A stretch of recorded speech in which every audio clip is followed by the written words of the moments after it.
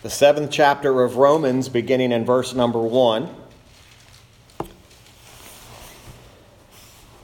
The Apostle Paul, of course, continuing these thoughts that we've been looking at in the book of Romans, writes these words: "Know ye not, brethren, for I speak to them that know the law, how that the law hath dominion over a man as long as he liveth. For the woman which hath a husband is bound by the law to her husband so long as he liveth. But if the husband be dead, she is loosed from the law of her husband. So then if, while her husband liveth, she be married to another man, she shall be called an adulteress. But if her husband be dead, she is free from that law, so that she is no adulteress, though she be married to another man. Wherefore, my brethren, ye also are become dead to the law by the body of Christ, that ye should be married to another, even to him who is raised from the dead, that we should bring forth fruit unto God. For when we were in the flesh, the motions of sins, which were by the law, did work in our members to bring forth fruit unto death. But now we are delivered from the law, that being dead wherein we were held, that we should serve in the newness of spirit, and not in the oldness of the letter." Let me draw your attention back to verse number 4. And if you mark in your Bible or you make notes or highlight, you might mark the phrase, "dead to the law by the body of Christ." Dead to the law by the body of Christ. In the preceding chapter, especially in chapter number 6, Paul said believers are no longer under the law, but under grace. And we've dealt with that topic and dealt with that thought that no longer being under the law and being under grace does not equate to a license to sin. It does not equate to the ability to do what we want. In other words, it does not completely do away with the law. But what we're looking at is the reality that being under the law with regard to justification is what Paul had in mind here. In other words, the law does not justify us. The law does not convert us or save us. But what Paul is saying here, being dead to the law by the body of Christ, Paul knows that there's something going to be very offensive in that to the believing Jew. Now, I realize today that for many of us, that's not going to have much relevance. We're not going to consider that and think, am I a believing Jew? But it does have relevance to us because of the lesson that is being taught to them. The Jews, even after their conversion, they retained a very high opinion of the law. In other words, they still struggled with the reality of the law must still be a part of my justification. Now, the reason I say that that's not necessarily irrelevant to us is because there are people today who still have the idea that somehow obedience to the law is going to equate to my justification, and that is not the case at all. However, there is in this text, there is really two things that are given to help us kind of remember how the law is to be viewed. In a very simplistic way, we have before us a funeral and a marriage. You have a funeral and a marriage. Two different sides of a spectrum of life, right? You have the joyous occasion of marriage, and then you have one of the most difficult times in life, and that's a death. That's a funeral. That is the extreme that Paul is going here. But you'll notice that he says that the death is dead to the law by the body of Christ. That little word "by" there tells us that that is the passageway to it. In other words, to be dead to the law is to be in the body of Christ. There is a death and then there is a marriage. However, beginning here in chapter number 7, Paul is now explaining the meaning of those Jews who had a high opinion of the law. Those who still said, hey, this has got to be a part of it.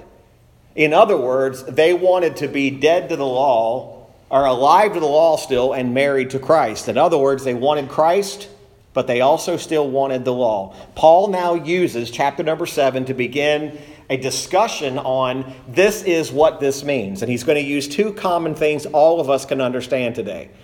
Most all of us understand the purpose of a funeral, and most all of us understand the purpose of a marriage. He's going to use the bonds of matrimony to describe what this is.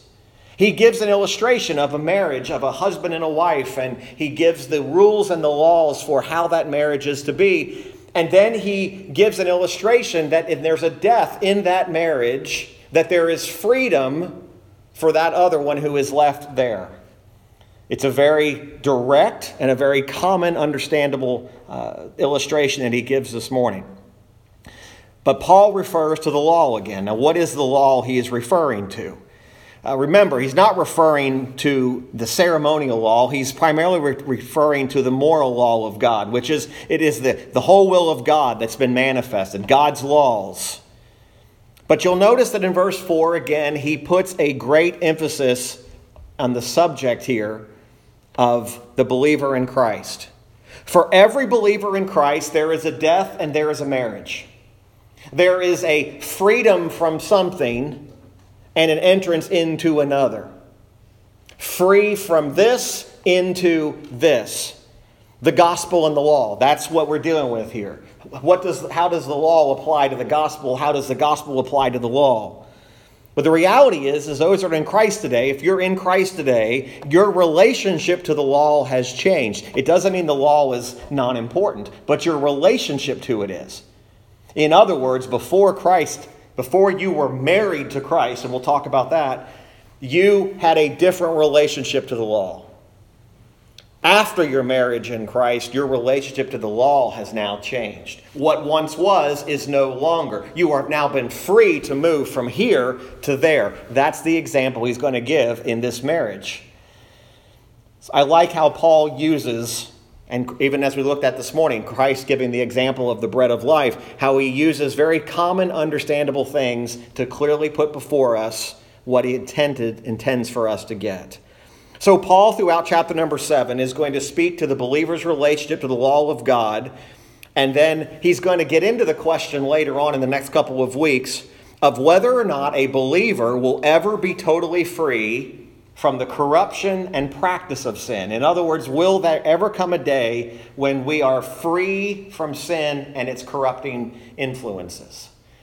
But this morning, as we deal with this, first of all, let's look at these verse by verse. And Paul says, "Know ye not, brethren." He speaks as people who have an understanding.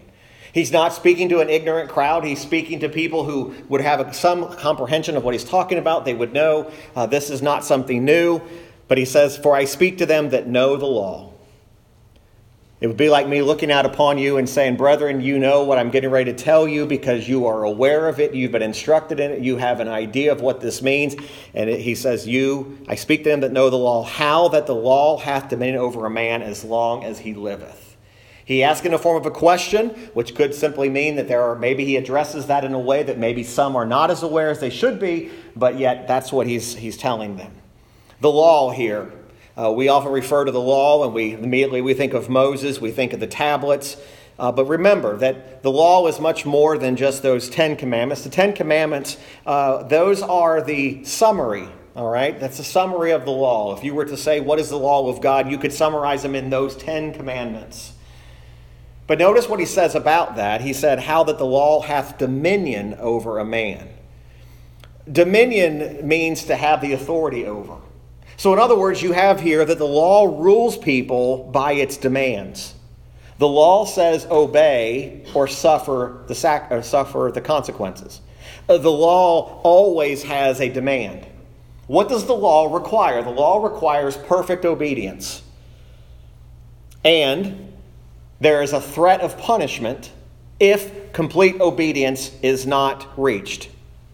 Okay? Now, we've told you that there are really two covenants that God has made with man. There was the covenant of works and the covenant of grace. The covenant of works is the covenant that man, in his own abilities, found himself in a place where he could not keep the law. In the covenant of grace, realizes that there is no longer the keeping of the law, but we are now not under the law, but we're under grace. Paul wants them to understand that there's a difference between the law and being in Christ. That's why he uses the example of the marriage. He uses the example to explain to us that it's kind of like a marriage. Now, a lot of people have used this to kind of use as their means of describing marriage and what woman's supposed to do and what the man's supposed to do. That's not really the intent of Paul here. Marriage is a covenant, all right? Marriage, that's what marriage is. It is a covenant between people. But you also know that Christ uses the illustration of him being the husband and we are the bride as the church. The theme of marriage runs all through the Bible, and it goes beyond just the human marriage ceremony. But he uses common terms. He uses husband, he uses wives, he uses things that they're going to be able to clearly understand.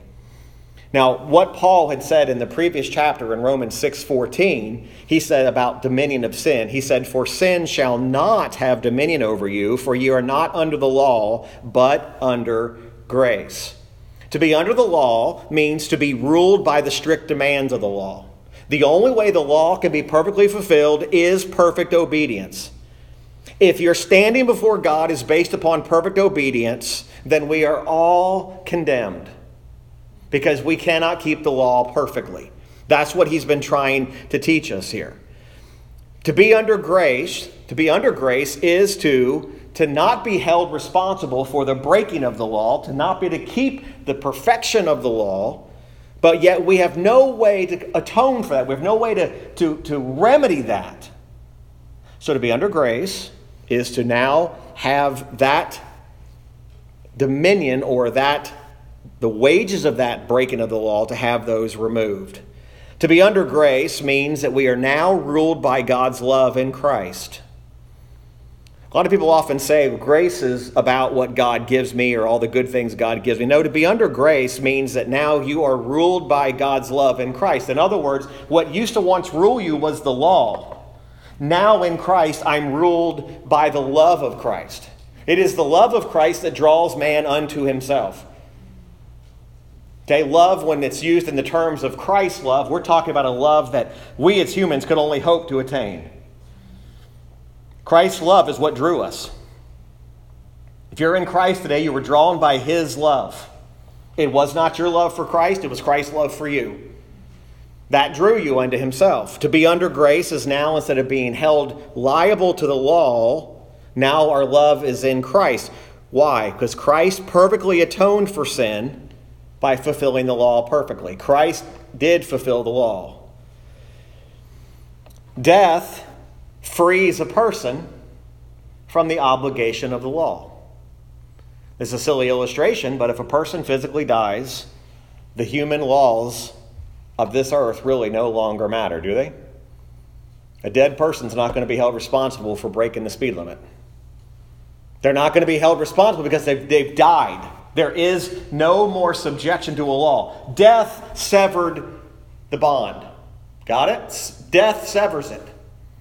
So there's a death to the law. That means there's a severing of. So you cannot be held liable to the law if you're dead to it. Now again, many people have misunderstood and said that means I have a license to sin. Praise God, I can do whatever I want. That's a clear evidence you are not under grace. Under grace would not lead you to say, I'm free to do whatever I want. It would humble you. That's the only result of Christ's love. Christ's love humbles us. It doesn't make us arrogant. It doesn't make us prideful. It literally humbles us. But death frees a person from the obligation of the law. As we're alive, we're subject to the law. You can wake up tomorrow and say, I'm not going to obey the laws of the land. You have the freedom to do that. But there'll be consequences for it. Eventually you'll get caught. Eventually you'll pay whatever law you broke. But the law here, Paul is talking about that the law should never be used as a principle of justification or even our sanctification. In other words, by keeping the law does not justify us. It's not adding to us. It's not making us better. The law no longer has dominion over a man. What changes? When does death to the law take place? Death to the law takes place when there's a union with Christ. To be united with Christ is to be dead to the law. So in other words, today, if I am in Christ, I am now dead to the law. How did that take place? By the body of Christ. What's the body of Christ refer to? We'll talk about this in a moment. What Jesus did on the cross. All four of the hymns this morning were singing about Jesus on the cross and the crucifixion and his ransom and what he has done for us. So when we stop here, we think about this morning, we're thinking about it is through the body of Christ, through his death, his burial, and his resurrection. We now become dead to the law once we're in Christ. Paul had said back in Romans 6, verse 7, he said, "For he that is dead is freed from sin." Now we remember that was not free from sin, our sin nature, but it means it's a judicial term. We're released from the service or the bond of sin. In other words, what used to lead us, what used to guide us, which was sin, now no longer leads us. So he, Christ, has made us free from the guilt, from the curse, and from the dominion of sin.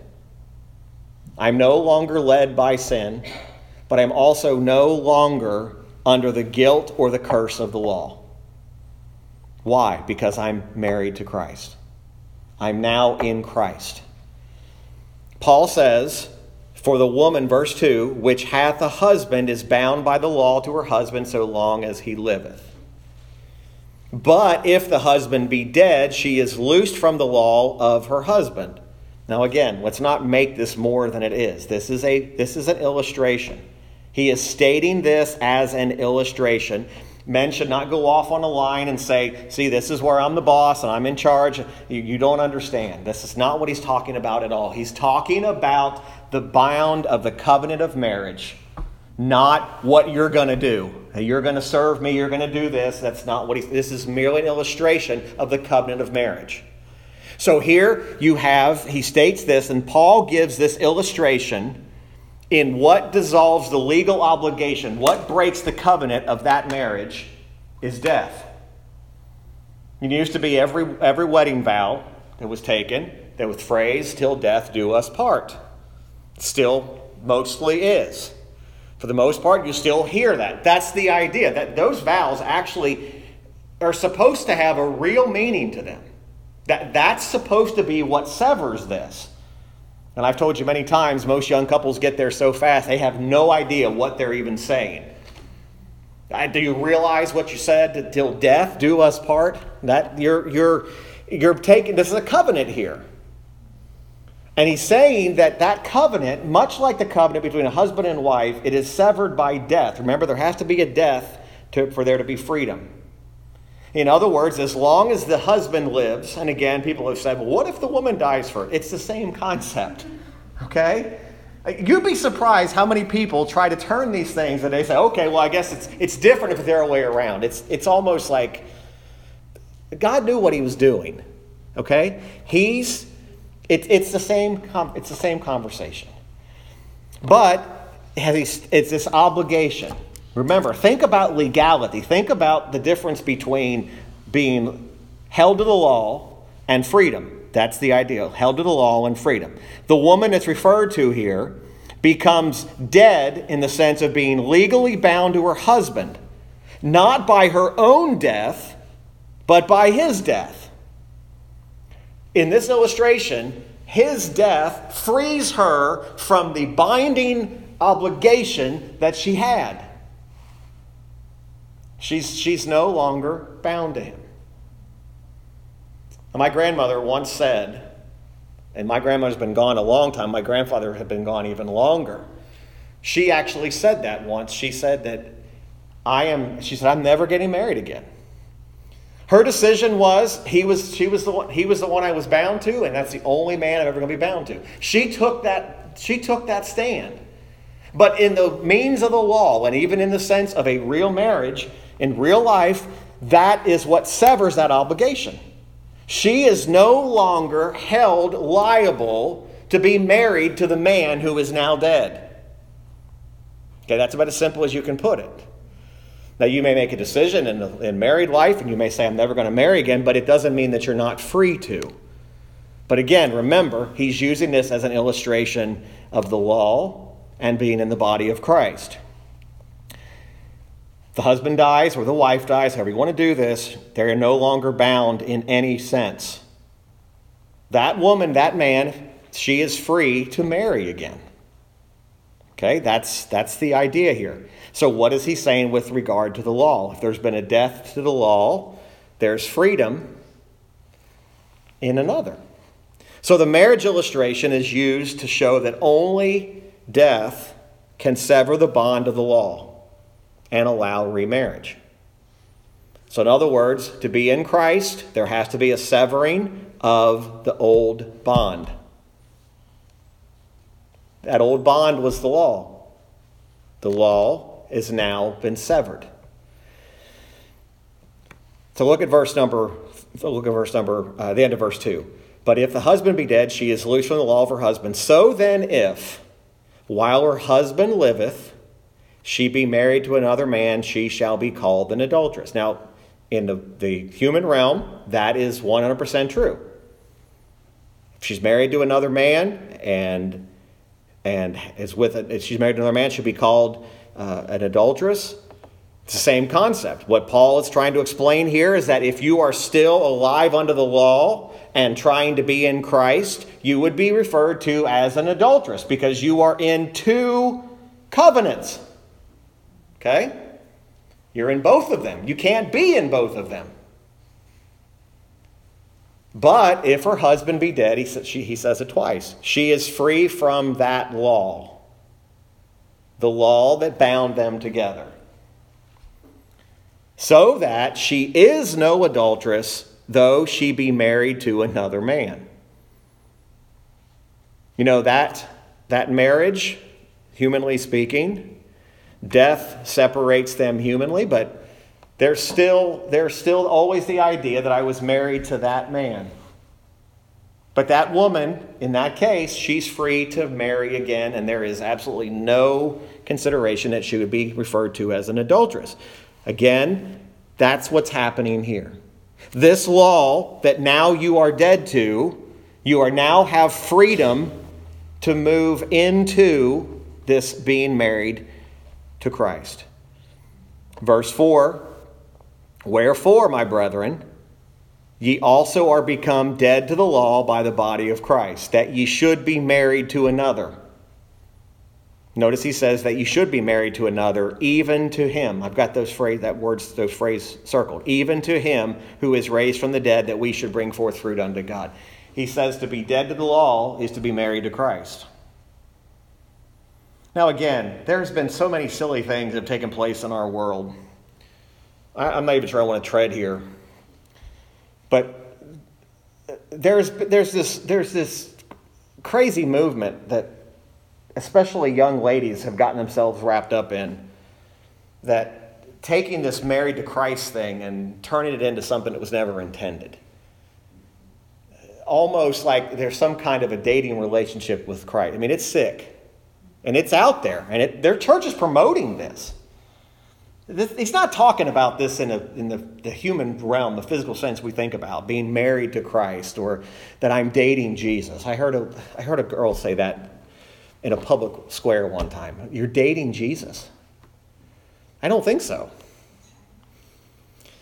This is not what he's talking about here. You got to understand the difference between a human illustration that he's trying to use to illustrate an eternal truth. That's what this is. People so approach these scriptures and I just want to see the human aspect of this instead of actually seeing the spiritual. And Paul was much more concerned about the spiritual than he was the earthly realm of this. Remember, we're not talking about something that's temporary. We're talking about eternity here. We're talking about the difference between life and death. Because today, if you're trusting in the law as your means of eternal life, you're in trouble today. You are on your way to hell because the law cannot save you. But if you are in Christ, then being in Christ is the means of eternal life. But while we were under the law, we could not come into the bonds of the new covenant. The new covenant is in Christ. That's the covenant of grace. Outside of Christ, you're in the covenant of works. Inside of Christ, you're in the covenant of grace. But through the death of Christ, we now become dead to the law, and therefore we are free from the covenant and the principle of the law because of what has now come, the covenant of grace. The believer's freedom from this law as a covenant of life and death. That's the principle of justification, and now no longer condemned. If you are living under the law, condemnation. If you're married to Christ, justification. In Christ, justification. In the law, condemnation. You cannot be condemned if you're in Christ. There is therefore no more condemnation. Romans 8:1 says, to them which are in Christ Jesus, or married to Christ. They are now no longer, they're dead to the law by the body of Christ. Just as this woman is free from the laws of the husband, she is now no longer legally bound to a dead husband. The dead husband cannot speak beyond the grave. Okay? In the human terms, she's free from that. However, this really, Paul gets to the gist of the matter where this is going to put to rest the idea of a license to sin.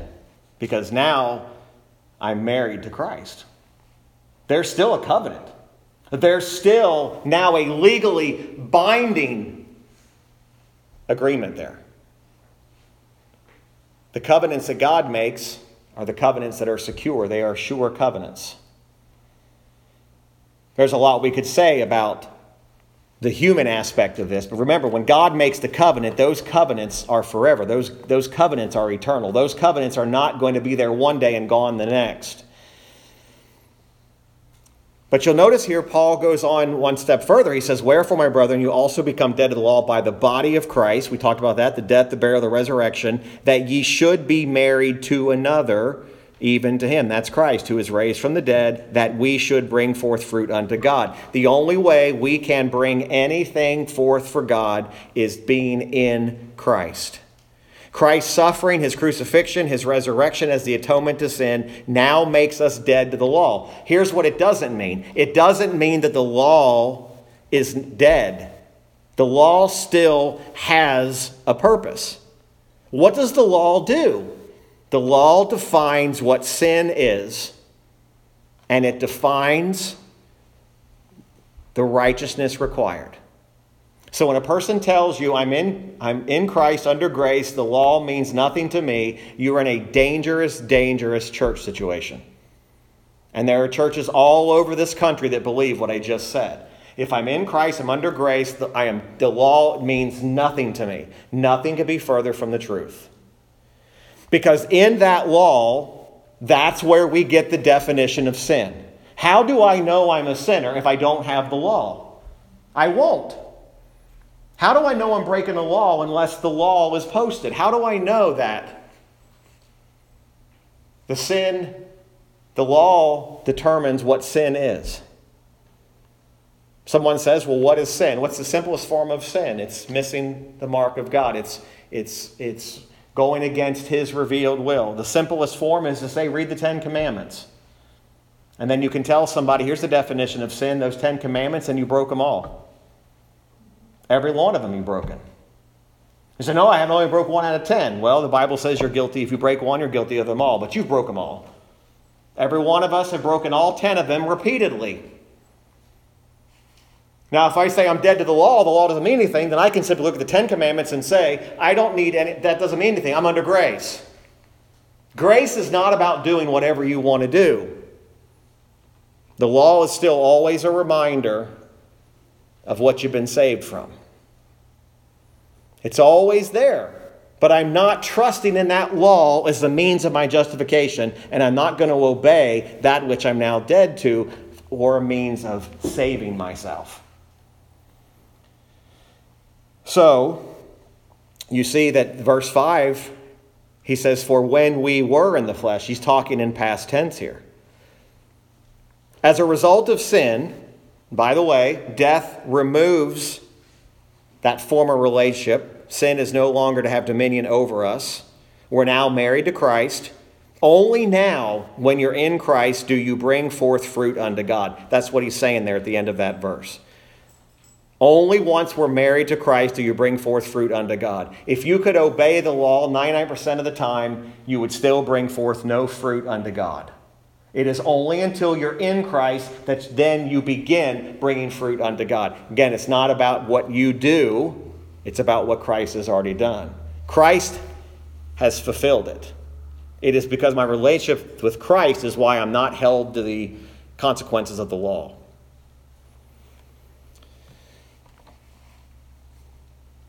So the law tells us what's sinful. But here's one thing the law can never do. The law can never sever. This is going to offend us. Are you ready? The law can never sever our love for sin. In other words, you can know the law, but guess what you're still going to love? You're still going to love some sin. You say, preacher, that's not nice. I'm just telling you where I am.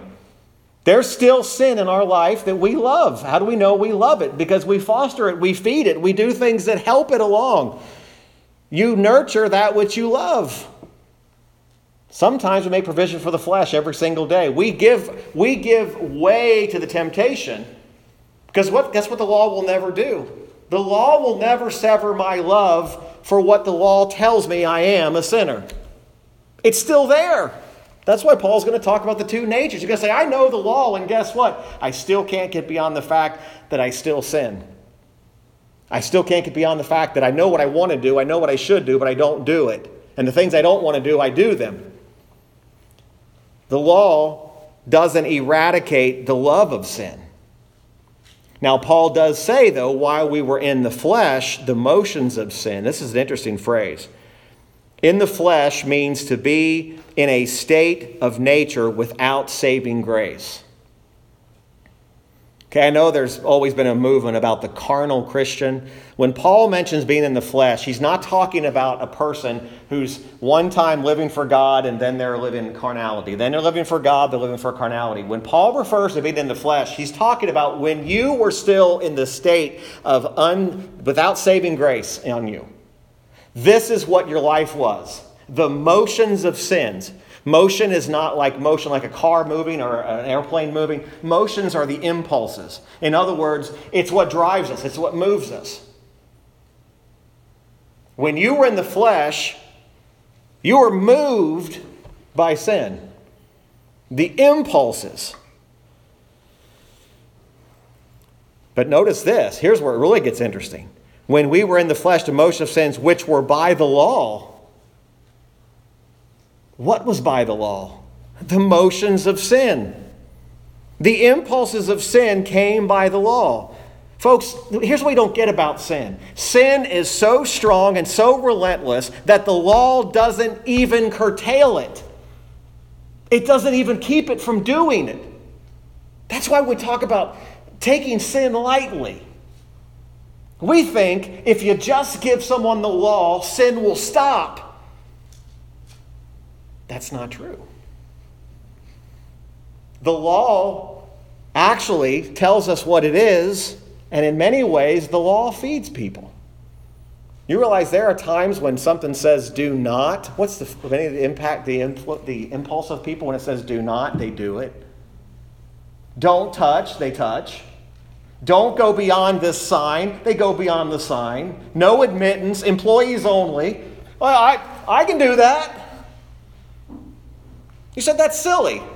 That's what the law does. It doesn't curtail it. It actually makes you want to sin more. You say, that's the craziest thing I've ever heard. That's what Paul's saying. That's what he's trying to get to the point. If you just give people the law and you rely on the law as the means of justification, the law's not going to keep you from sin. The law's going to tell you that you are a sinner, and it's going to be the schoolmaster that tells you that Christ is the only way, because I'm not going to be able to live up to this. We break God's law more often than we're willing to even admit. When we're talking about sin here, we're talking about something that the law, it stirs sin up in us. That's why Paul is going to mention this next week. We'll look at this. He said, but sin, verse 8 of Romans 7, but sin, taking occasion by the commandment, wrought in me all manner of concupiscence, for without the law sin was dead. He says the commandment wrought or birthed in me all manner of concupiscence. Concupiscence is the same word that means covetous. The law birthed covetousness. Wow. So instead of preventing it, it actually fed it. Again, these are why the people that step out on a limb and say the law means nothing, no, they're fully misunderstanding this. You go later in verse 11, it's Romans 7. He says, for sin taken occasion by the commandment deceived me, and by it slew me. I mean, look at the wording Paul's using here. Verse 13 of Romans 7, was then that which is good made death unto me? God forbid, but sin, that it might appear sin, working death in me by that which is good, that sin by the commandment might become exceeding sinful. If we're not careful here, we're going to accuse God of giving a defective law, are we not? God didn't give a defective law. He's basically saying the law makes me do more. That doesn't mean that the law's defective. It's man that's defective. That's the difference. See what he's doing here. Trying to put this in an easy box for us to understand. Trying to maintain your justification by the law is going to do the exact opposite in you. Without saving grace, the law is going to have the opposite effect. It's not going to curtail you, it's going to feed you. That's just how depraved we are. Man doesn't want to hear that. You don't build churches with that kind of stuff. You just don't. Because we all want to be told we're good. We all want to be told, look, there's something dwelling in you. Apart from God's saving grace, there is nothing good. And by the way, be okay with that. You say, preaching's always so negative. That's not negative. The greatest truth I can tell you this morning is, yeah, you're this and you're depraved, but there is a Redeemer. There is a Savior. You can repent and believe the gospel. You can call on Him today. Ask Him to save you, forgive you of your sins. Or I can give you the hope of some false gospel and false God out there who can offer you nothing but what you can give to that dead God. This is a wonderful thing that Paul is telling us here. He says, verse 6, but now we are delivered from the law, that being dead, wherein we were held, to be held means we were once bound to it, just like that illustration of the husband who died and the wife was bound to it, that we should serve in newness of spirit and not in the oldness of the letter. Here's where the difference is. In the law, we served in the oldness of the letter. Married to Christ, we serve in the newness of the Spirit. So what do we see here? What does it mean to deliver from the law? Christ has saved us by His grace from the condemnation that the law requires. What does the law require? It requires a death. That being dead wherein we were held. In other words, we are now dead to something that once held us, and we're in a better position than we were. Because now we're being held not by the oldness of the letter, but now we're being held in the newness of spirit, which is our marriage in Christ. The newness of the Spirit is a reference to the Holy Spirit. It's in direct contrast to the written law. We live in the Spirit, not by the law. Again, does that mean the law is of no value? Absolutely not. It defines what sin is. It tells us exactly what it is. Paul said all the way back in Romans 2:29, he says, but he is a Jew, which is one inwardly, and circumcision is that of the heart, in the spirit, and not in the letter, whose praise is not of men, but of God. The Jews had all these things. They had the sign of the circumcision. They had the scriptures. They knew it from the youth. But Paul was saying all the way back in Romans 2 that even the Gentile who hears and believes the gospel will begin to serve the Lord from the heart. Guess what the law teaches? The law teaches to serve the Lord. It teaches to love thy neighbor as thyself. Now we serve out of the newness of the Spirit, not out of obedience to the law. That's the difference between a Pharisee and one that has been now saved. They're not serving as obedience to the law as a means of gaining. They're serving in the newness of the Spirit because they are now different. We're now married to Christ. We're not now holding the law. The contrast between man and outward forms of religion and the written law. Truly, a born-again believer has life-giving spirit, and the law is now written not on tablets. Now the law is written on the heart of man. Now I know these things because the Holy Spirit of God has written that law on my heart. That's why I'll tell you, every believer here knows when they're getting ready to enter into sin. You don't stumble in it. The temptation arises and you make a decision as to whether you're going to go down there or you're not. But you don't sin ignorantly. So I didn't know that. The Holy Spirit's convincing you this is the truth. Now, you may find yourself in the middle of sin that you got there a lot quicker than you thought. But you know, that Holy Spirit is there not telling you, say, hey, keep the law so you can stay saved. It's revealing to you just the wonders of what it is to actually be in Christ.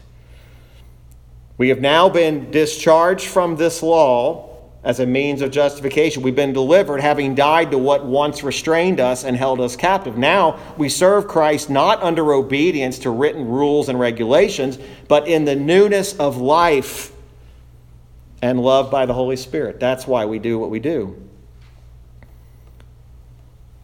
Forced obedience of a man under the law is the obedience of a slave. In other words, if I stand up here and we say, you must do this, you must, you're nothing more than a slave that obeys. And even a slave can be made to obey. Put enough punishment on them, a slave will obey. That's not the relationship of being married to Christ. Just like I told you in the 10 o'clock, no man or woman ever came to Christ kicking and screaming. Nobody's ever been saved against their will. No one's ever been said, God said, you will be saved whether you like it or not. It's never happened nor ever will happen. Because when Christ opened their eyes and he drew them unto himself, that person came willingly and said, I want to be in Christ. They didn't get drugged there. It's not forced obedience. Folks, I'm telling you today, God is not going to force you to obey him in anything.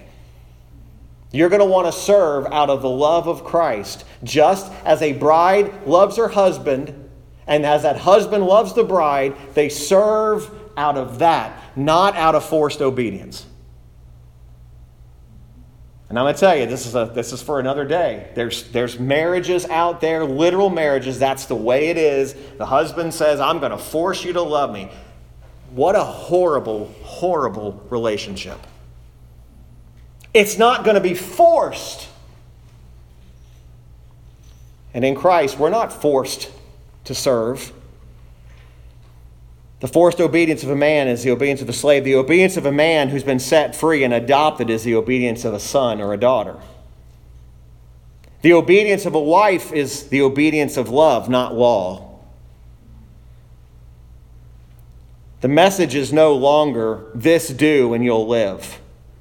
No more are we slaves under bondage, but we have come into a new relationship. We are now in Christ. We are free. We are rejoicing in the liberty as children of God. What we do now is not out of a spirit of forced obedience. It is out of a spirit of love. Should we love Christ now because he first loved us? Absolutely. Did we love him first? No. Do we love him perfectly? Not even close. Does he love us perfectly? Absolutely. The love of Christ is what's drew us. We would not be in Christ today had it not been for his love. We're not seeking after godly living or holiness in order to be saved by it. If today your desire is the more holy I lived, the more I'll be saved, or the closer to God I am, you've missed it. You've missed it. Neither are we seeking to escape from sin. Listen, we are under no fear of hell today if we are married to Christ, if we're in Christ today. Hell is no longer a concern. But the problem comes in is, what do we believe is keeping us out of hell? Do we think we're not being condemned because of what we do? Or are we being kept out of condemnation because of what Christ has done? That's the difference. Christ didn't make salvation possible. Christ is salvation. And in those words is a completely different mindset. If we treat Christ as just something that's possible instead of Christ is my salvation, today if I claim salvation in Christ, Christ did it all. He paid it all. There's not a thing I can do. There's nothing I can add. There's nothing I can take away. He has done it all. When Jesus Christ went upon that cross and he bled and he died and they put him in that grave, and 3 days later he rose from the grave victorious, my salvation was secured. Anything I think is going to get me closer to that, or any obedience that's forced by my hand, whether it's by guilt or whatever it is, if I think that that is somehow getting me to God, I've missed it. We have another spirit. We have another covenant. We have a difference. We're dead to the law. But notice again, dead to the law by the body of Christ. Not by me, not by my works, not by what I do, not by how good I am, but by Christ. Paul says in Romans 8:2-3, he says, "For the law of the Spirit of life in Christ Jesus hath made me free from the law of sin and death. For what the law could not do, in that it was weak through the flesh, God, sending his own Son in the likeness of sinful flesh, and for sin, condemned sin in the flesh." Verse 4, "that the righteousness of the law might be fulfilled in us, who walk not after the flesh, but after the Spirit. For they that are after the flesh do mind the things of the flesh, but they that are after the Spirit, the things of the Spirit. For to be carnally minded is death." This is the popular carnal Christian. To be carnally minded is death. The only thing that death results in is the person who's still dead in their sins. I'm afraid a lot of people have been led astray by Romans 8. This is about a man to be spiritually minded is life and peace. The carnal mind is enmity against God, for it is not subject to the law of God, neither indeed can be. So then they that are in the flesh cannot please God. Didn't we just read that you can't bring fruit unto God unless you are in Christ? The Bible is not confusing. If you get in it and you read it and you study it, you find out, you know what, this actually begins to make sense because the Holy Spirit gives you some discernment. It's not contradictory to be dead to the law by the body of Christ. It's really a remarkable thought. Next week, we're going to pick up in verse number 7. And we're going to deal in a loose manner. I'm not going to say that this will be topical in this way, but we're going to deal in the matter of conviction. What is it to be convicted? You might ask yourself the question, is conviction salvation? If I'm convicted of sin, am I saved? Paul's got an answer for that. Paul's got an answer of even conviction, what it means, and what the law actually exposes, and whether or not conviction is enough for me to say I'm in Christ. Let's stand together if you would.